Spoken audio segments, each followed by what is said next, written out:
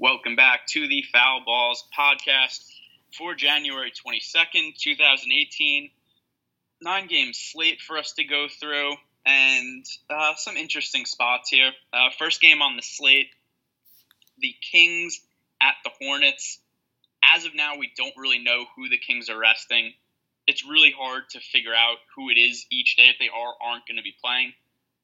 For right now, we're guessing it's going to be Zebo that sits, and then not really sure who else it's going to be. But Zebo seems like the guy who's going to be resting. He's played the last couple games. It is a road game for them. So assuming it is him that doesn't play, that would mean that Willie Cauley-Stein at 6,600 and Skal Labissiere at 4,300 are both decent plays.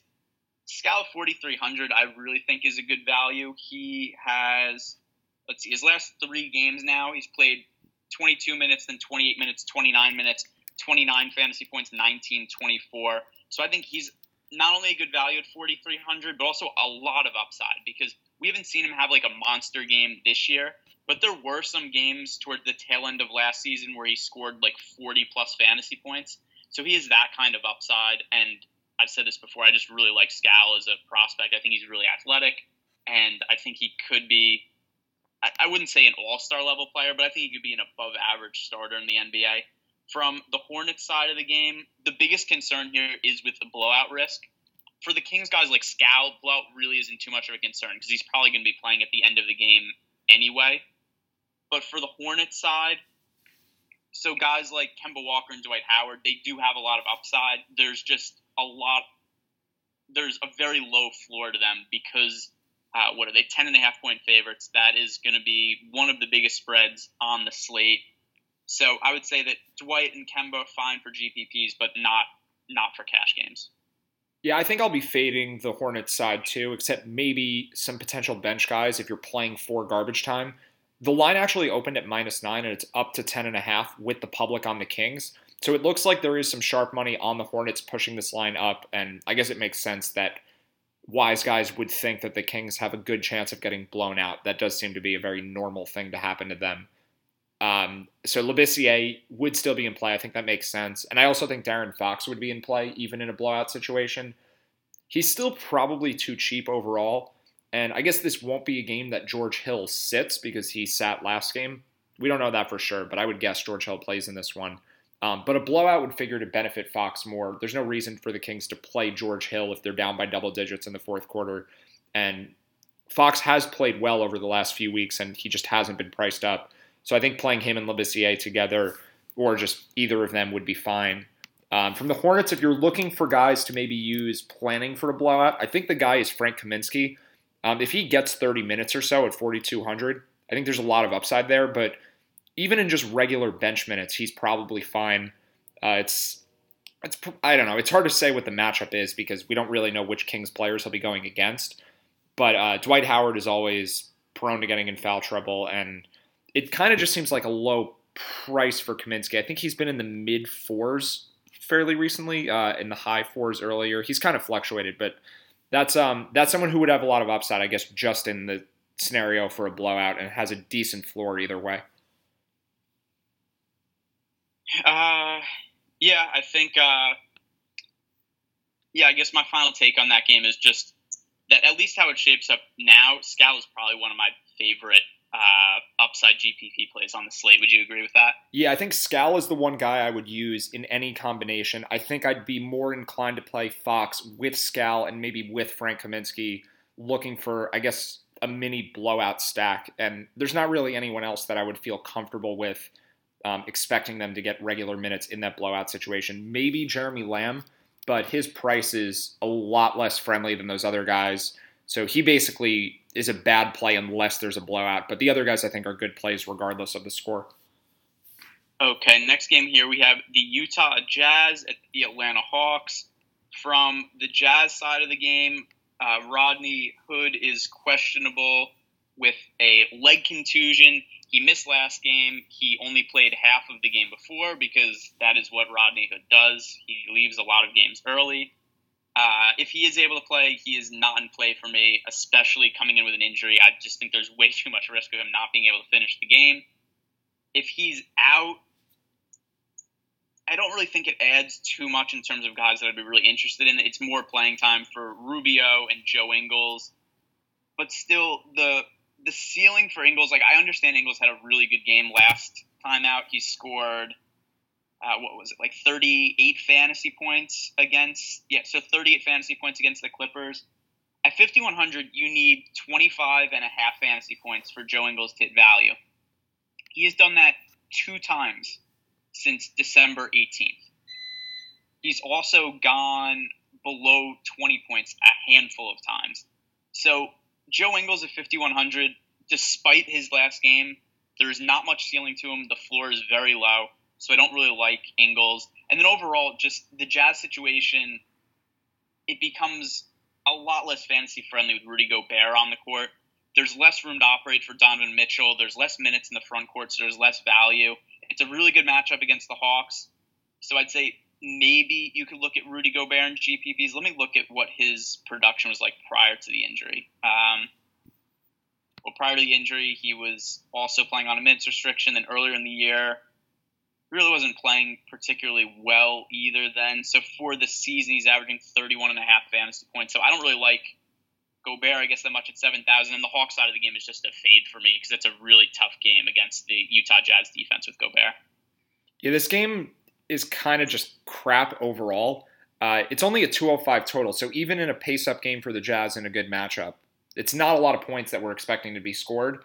And there are just too many guys. Even if Rodney Hood doesn't play, I think Rudy Gobert being there just hurts a lot. It hurts everyone's fantasy production. It obviously hurts the Hawks side of the game a ton. The Jazz are one of the best defensive teams in the league with Gobert playing, and they're not good at all when he's not playing. So definitely not considering the Hawks, although I think maybe you could take a flyer on John Collins because his game isn't really dependent on scoring at all. It's more blocks and rebounds, so the matchup doesn't matter as much for him. But I still think that this game is probably going to be a full fade just because there are too many guys kind of stepping on each other's toes, and it's probably not going to be a very high-scoring game either. Well, this next game should be really high-scoring. The Bulls... Oh, my iPad just froze.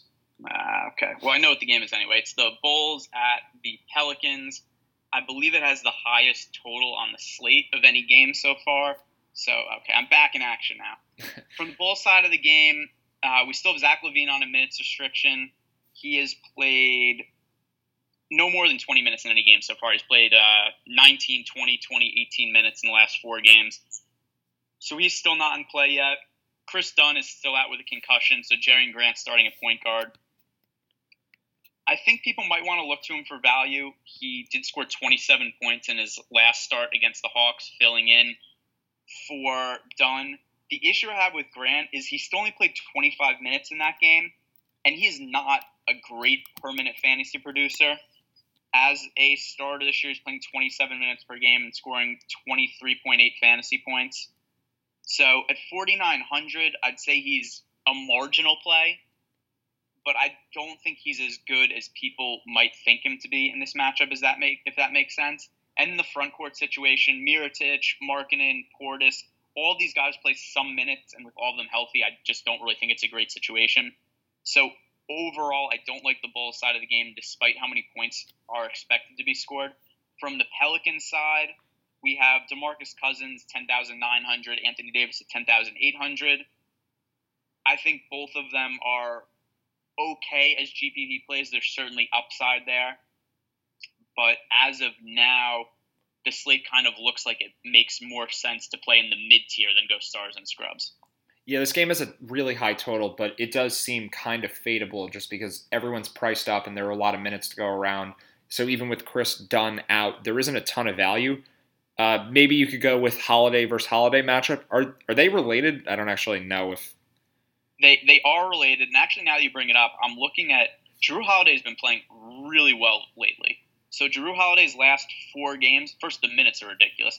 37 minutes, 45 minutes, 41, 37.5, 37, and his fantasy point total is 47, 52, 47, 35, 49. And, oh wow, okay. So the field goal shooting, way unsustainable. He is shooting 55% from the field over the last week. So if let's see, what do the Bulls give up to shooting guard? Because I think they might be the worst team in the league against shooting guards, or one of the worst. We probably have to adjust a little bit, though, with Chris Dunn not playing. It's kind of hard to figure out an individual player's defense in his rookie year or early in his career, but yeah, I guess we can probably assume that it stays the same regardless. Yeah, so I'll say I think Drew Holiday's fine to roster at 7,200. And not Justin Holiday. Not Justin Holiday, but yay on Drew Holiday. Yeah, I think it could be a night to just roster one or two Pelicans guys together and not really stack the game. So maybe play Holiday with Davis or Holiday with Cousins. Maybe use any one of those three guys by themselves. But I think I'm probably staying away from the Bulls side. So game with the highest total, I think. There are a few games we don't have the numbers for yet, but still not a great stack spot. Yeah, so just now that I'm looking at the numbers, Chicago's allowing the most fantasy points to opposing shooting guards. And yes, the shooting of Drew Holiday has been a little bit unsustainable. Like, he's not going to keep shooting 55 to 60% from the field. But still, at 7,200, he's been performing way above that recently. And with the positive matchup and all those minutes, I think he's fine to play cash games or GPP. I like Drew Holiday for this slate. Next game we have here is the Miami Heat at the Houston Rockets. From the Heat side of the game, it's difficult to draw a conclusion right now. Goran Dragic is questionable. He missed last game. Tyler Johnson is questionable with the ankle injury. He has missed the last 3 games. So the last game with both of them out, they actually started Wayne Ellington at point guard, and then Josh Richardson also had more ball handling responsibility. But for right now, it's just hard to say who's in play, who's not in play, because we just don't really know the Heat situation. From the Rockets side of the game, James Harden at 10,200. There is some blowout risk here, particularly if Dragic and Johnson are both out. I think that there's upside in James Harden 10,200. I think there's more upside in Harden at his price than there is in DeMarcus Cousins or Anthony Davis at their price. So the matchup is negative for Harden in terms of pace, and just the Heat are a good defensive team, and there is blowout risk. But Harden at 10,200, there's just a lot of room for upside, and his price is certainly going to go up from here. So the last time that he was healthy with Chris Paul, he was priced in the high 10,000, low 11K range. And Harden's minutes restriction, I'm not really too concerned about it. He played 35 minutes last game. It was a game against the Warriors, which probably led D'Antoni to play him more. But he played well in that game. He looked fine. So I think we'll see Harden at regular minutes going forward. Yeah, and also, if the Heat are missing so many players, then maybe we have to adjust what we think about the matchup. So maybe it's not as bad of a matchup if Dragic isn't playing and if Johnson's not playing. They're already missing a bunch of other guys, and Whiteside's minutes have been kind of sporadic. So it's not necessarily a bad matchup for the Heat, and we can't really quantify what the impact of missing all those guys is. I would guess, though, that Wayne Ellington is a much worse defender than the rest of the Heat guards. He's just a scoring player who, I guess, he doesn't have the reputation for it, but it's really hard to tell with someone like that because he's usually not guarding one of the other team's better players. But I think it makes some sense to just assume it's an easier matchup with Ellington there as opposed to Dragic or Tyler Johnson, who are just more athletic. But yeah, I guess Harden does have upside either way. There's some blowout risk. We don't have a Vegas line yet, so it's a little hard to figure out just how much. And one thing to be wary of for whoever starts on the Miami side at point guard, this is a matchup on the road against Chris Paul. So I don't really like anyone from the Heat unless those guys are out. If Dragic and Johnson are out, then Wayne Ellington's probably usable.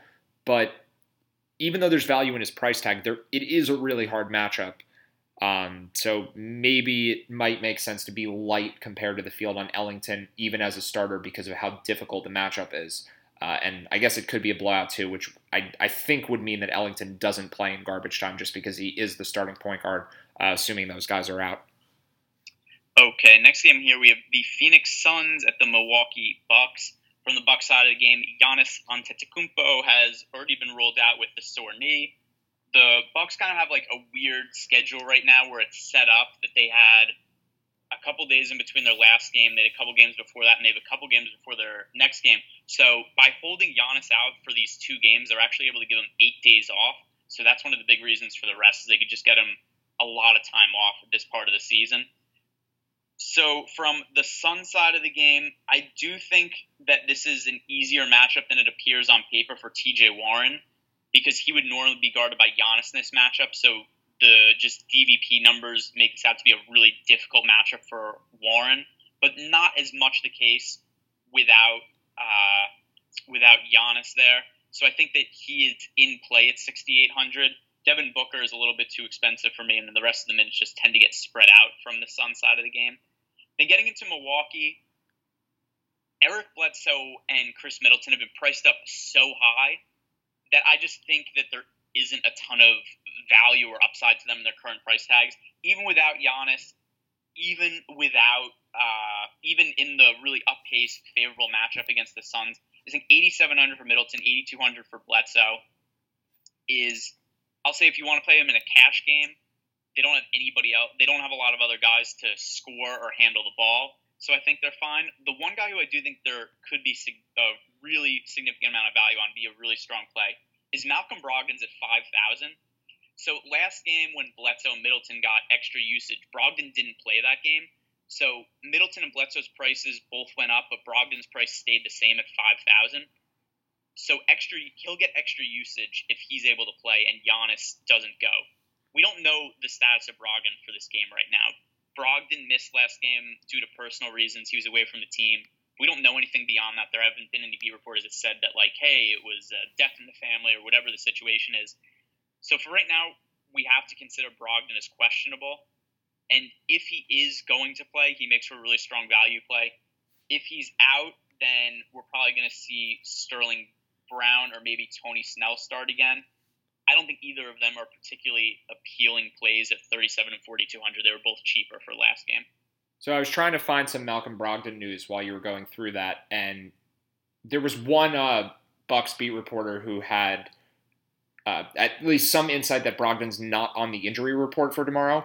But the best we can do as far as why he didn't play last game is just he took a personal day. We have no idea what that means.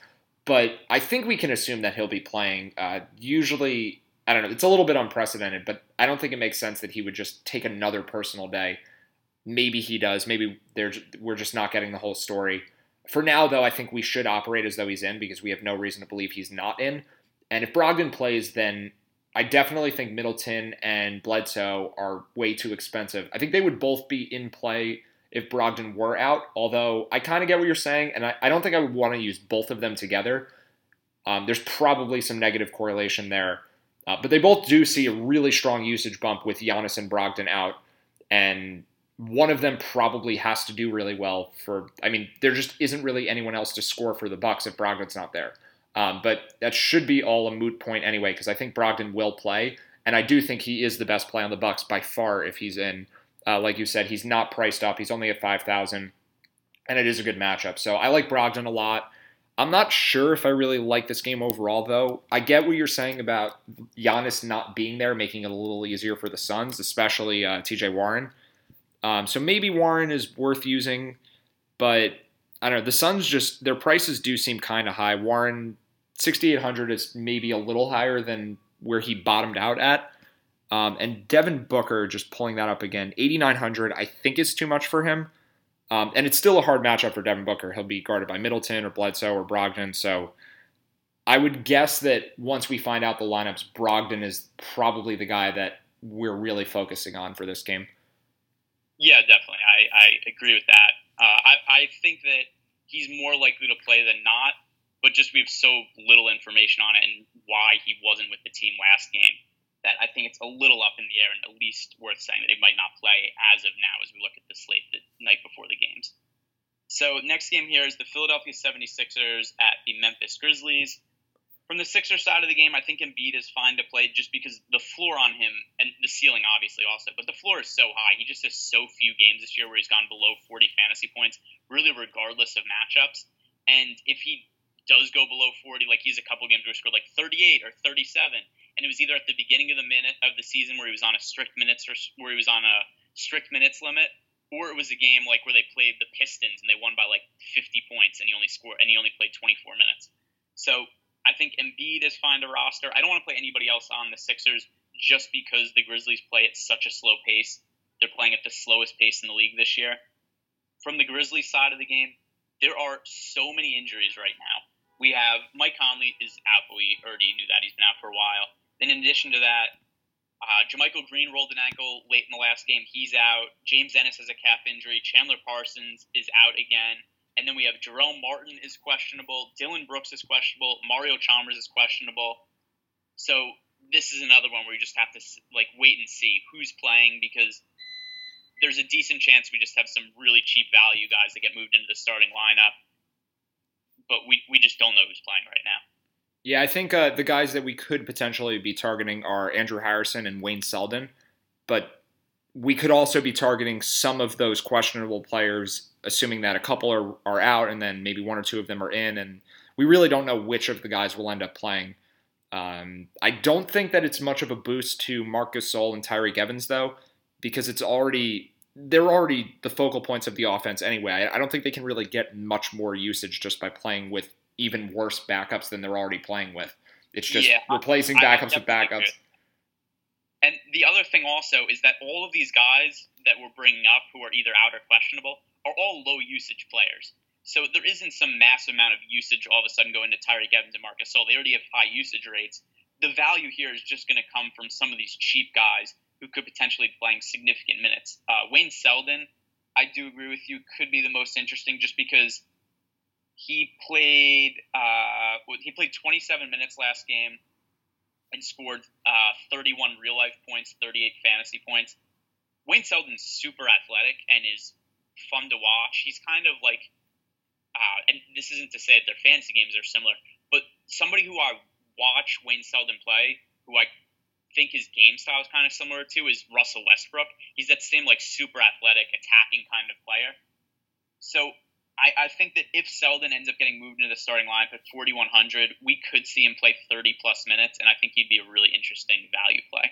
Yeah, I think so too. And then I guess I can't really comment on the Westbrook thing because I haven't watched him play nearly as much as you have. But just going back to the Sixers for a second, I am wary of Embiid, even though he does have – he just is really good all the time and is really good for his price. But going on the road against Marc Gasol is a really tough individual matchup.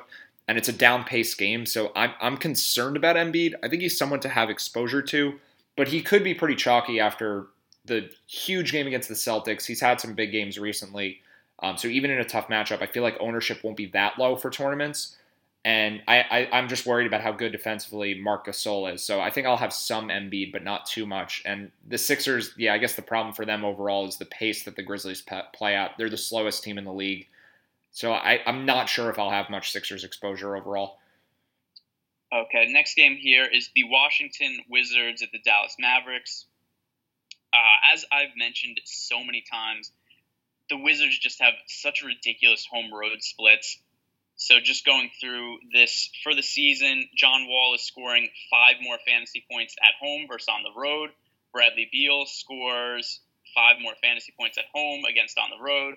Otto Porter scores about the same, so he's one guy who doesn't really have significant splits. At 6,300, I also think he has some upside to him, so I think he's fine to roster. Wall and Beal in a down-paced matchup at Dallas with their just ridiculous home road splits. I don't like to play them on the road really almost ever. I think one of the reasons that Porter is less affected by everybody else on the team being just worse on the road and the Wizards being a pretty significant home road team is that a lot of Porter's production comes via rebounds, steals, and blocks. So he doesn't necessarily need to score the basketball to have decent fantasy games. I think he's fine to roster at 6,300. From the Dallas side of the game, the one guy who I think is moderately interesting is JJ Barea at 4,700. I know the matchup is difficult, except Barea, prior to getting hurt, we saw him priced up to 5,800, and he was really consistently scoring high 20s, low 30 fantasy points. So I think that people are just going to overlook JJ Barea because they kind of forgot about him because he missed a couple of games, out of mind, out of sight. But he was so good for a 2-3 week period. It might have even been longer than that I think that there's a sneaky amount of upside in him at 4,700 that people just aren't going to think about. Yeah, I definitely agree with you there. I like Barea a lot, mostly because he's just cheaper than he should be. He was in the mid-5s before he got hurt, and he only missed, I think it was 2 games. and then just came back at a cheaper price tag. It was one game. He left one game early also. And yeah, his production was definitely good. How many games. So look, he's at 4,700. Going back to his games from the beginning of December, he has almost no games where he scored under 23 fantasy points, which is basically what we need for him to hit value. Yeah, he's done it twice since the start of December. And he's had a few games in the 30s, one game in the 40s. So there's upside too. It's not like he doesn't have upside. I think it's a little bit capped because there are so many guards on Dallas. But it's not that capped. I won't say that JJ Barea has much of a chance to go over 40 on a given night, but scoring in the 30s at 4,700 is definitely a really good result, and I don't think that's even remotely out of the question. So he's a good play, and then Devin Harris is questionable, so that could be another boost to JJ Barea. There's just one less guy in the Mavericks backcourt. Could mean a few extra minutes for everybody, but I'm not sure how usable Dallas is overall. If we're talking about the Wizards having home road splits, then it should benefit the Mavericks to some degree. There should be more rebounds for them to grab at the very least if the Wizards are missing more shots. But the pricing on the rest of the Mavs, I think it's just kind of fair. Wes Matthews was in the low 4,000s for a while. Now he's at 4,900. Harrison Barnes is at 6,500. I think that's probably fine. I think Barnes is a better play for his price than Matthews. And then Dennis Smith Jr. is all the way up to 6,800. He would maybe be more usable if Harris is out too, but I don't know that we'll get that injury news before lock. So for now, I'll just say Barea, and I think Barnes would be the two guys that I like the most from Dallas. Okay, next game, Portland at Denver. Damian Lillard's been playing really well recently. So since coming back from injury, 50, 43, 40, 51, 45, 52 fantasy points. So I think he's fine. I don't usually like to roster Lillard and McCollum together, but this is an oddly low price tag for me for CJ McCollum in this matchup. 6,700 is, let's see. So actually he was 6,600 for last game. But before that, I mean, we saw McCollum pretty regularly in the 7,000 range, and not just when Damian Lillard was out, but even earlier in the season, he was priced above 7,000. Most of last year, he was a mid-7,000 player and actually got up to as high as 8,000 at one point. So seeing McCollum at 6,700, it's not like he's played poorly recently either. If you look at his last handful of games, even with Lillard back, it's been a lot of games. There's been a couple of duds. He had a 20 and a 26 fantasy point game, but other than that, 37, 45. And then a bunch of games in a row in the 39 to 45 range. So I think 6,700 in a plus matchup for McCollum that's also being played up pace is a good situation for him. I think this is a good spot for Nurkic. Let's see.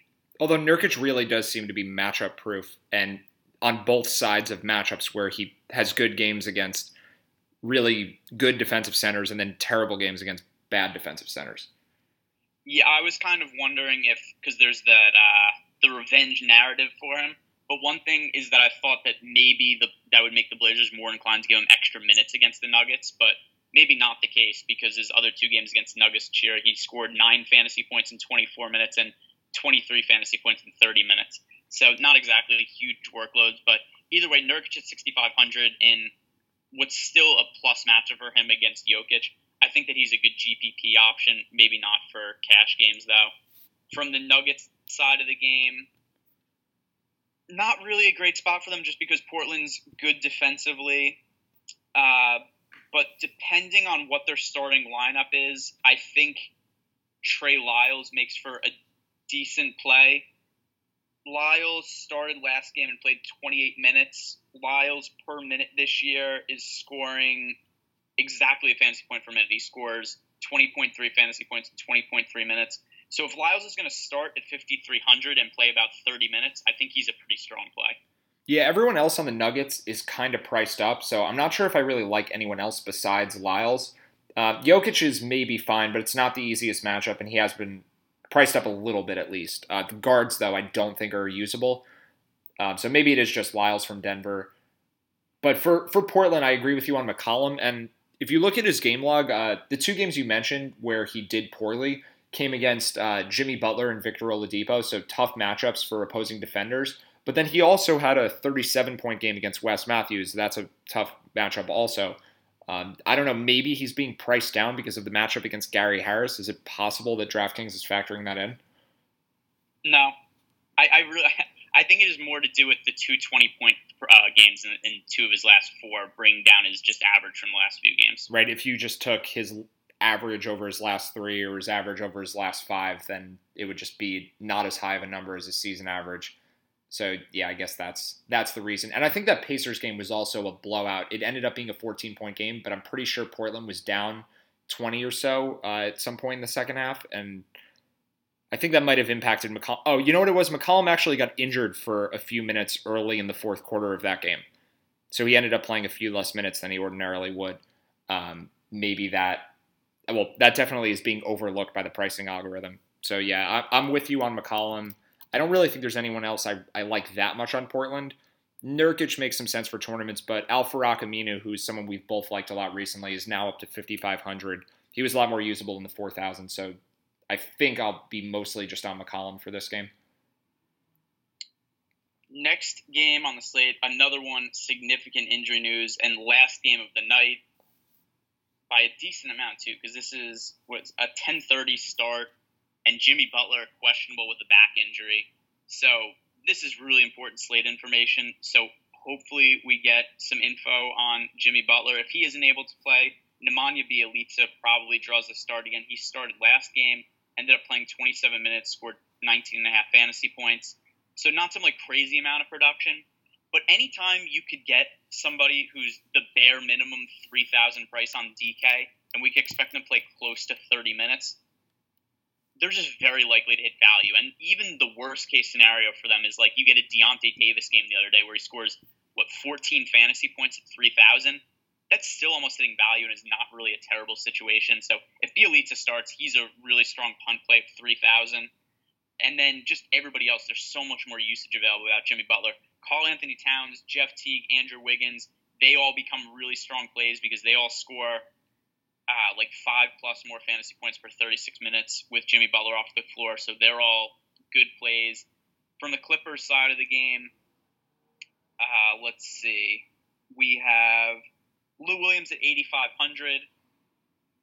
I think he's fine to play at that price tag. It's a tough matchup. He's gone up, but he's had so many just ridiculous games recently. And he's really good at steals now. You gotta expect that he's gonna get at least 5 steals in this game since he just had 10 in his last game, right? Yeah, I think what's weird. Before that game, he had gone. Let's see. He didn't really get steals before that. That's just not something he normally does. He had gone an entire month with 8 steals, and then he had 10 steals in a single game. Safe to say he'll never have 10 steals in a game again. But either way, even with 0 steals, Lou Williams could score a lot of points. We've seen him score how many? He's had so many 30 fantasy point, 30 real life games recently. I think there's a lot of floor to Lou Williams. I think there's a lot of ceiling. The Timberwolves defense figures to be worse if Jimmy Butler can't play. So I think Lou Williams is in play. I think Blake Griffin's okay, but maybe not necessarily as strong of a play. The reason I like him more is just because I think this is a really stackable game if Jimmy Butler doesn't play. So I think that there's an avenue where you could go Lou Williams, Blake Griffin with Wiggins, Bjelica, Teague, Towns, some kind of combination of all those guys to make for a good game stack. So that's the situation I'd want to use Blake Griffin in. Well, if we know that Butler is out before lock, then this is a really easy situation. We have our four Wolves guys that are the very obvious picks: Teague, Wiggins, and Towns, and then Bjelica, and then I guess Lou Williams probably is a solid value, and then you might as well throw Blake Griffin in there too because you already have so many guys from the same game. But if we don't know Butler's status going into lock, which I think is pretty likely given that it's a 10:30 game, and we probably won't know Jamal Crawford's status either, which I guess matters a lot less, but still matters a little bit. I think it would matter mostly for Bjelica. More minutes for him. Maybe Crawford would start if he's playing because he missed last game too, right? Him and Butler both didn't play. Correct. So if we don't know what's going on with Butler, then I think the best guy to use from this game is probably Jeff Teague. He's a little too cheap anyway. I think he's been priced down because he just hasn't shot that well in the last 3 games or so. And 5,700 might just be a fair price for him in a neutral matchup. This is a decent matchup. And Teague sees a huge usage bump, just like the rest of the guys do, without Butler there. But I think he's the one who has the most value if we're just talking in normal circumstances where the Wolves are healthy. And then if Butler it does end up being out, you get a big added bonus. I'm not sure how much I would stack the game just hoping Butler would be out, because it definitely would be risky to have Teague, Wiggins, and Towns in the same lineup without knowing for sure that Butler were going to be out, and then Butler would end up playing, and then there's very little upside for that lineup. So I think if we go in not knowing Jimmy Butler's status, I would use Teague. I would definitely use Lou Williams. And I think I would maybe just have sporadic exposure to the rest of the guys that we've mentioned, but not a lot. And then definitely no Bielitsa unless we know for sure that Butler's out, because his floor would be really low in that circumstance. Yeah, I was just trying to look up to see if the Timberwolves have shoot around or not tomorrow afternoon, but I'm not sure, because that is sometimes something that happens with the late games, is there is an afternoon shoot around and teams give out an update before then. So that's probably our best case scenario, is that if the Timberwolves have a shoot around tomorrow, and then after the shoot around, Thibodeau says, hey, Jimmy Butler definitely not playing or is playing, or maybe Butler participates in shoot around, there's some kind of indication that he feels better. But I don't know, as of now, with it being the last game, I'm not overly optimistic that we're going to have injury update for him prior to lock, but that is out of our control. I'll mention one more thing. We already know that DeAndre Jordan is out. He's been ruled out again. Yes. So I don't think Montrezl Harrell, we talked about him a little bit before the podcast. I don't really think Montrezl Harrell is usable at 5,100, but I will say that I think it's an easier matchup for Towns with Jordan out. I think that's worth mentioning. So just thinking about that, it might be worth having some Towns exposure, even if we don't know Jimmy Butler's status. I think him and T actually would both make sense to use, and definitely would both make sense if we know that Butler's out. Yeah, that is something else that I forgot to mention. Not only does Towns get the big usage bump, but also there's a lot less resistance on the inside in the paint for him without DeAndre Jordan there. So that will finish today's podcast. You can follow me on Twitter at GErenbergDFS. Matt's Twitter handle is at Preaching Sense, and we'll be back for Tuesday.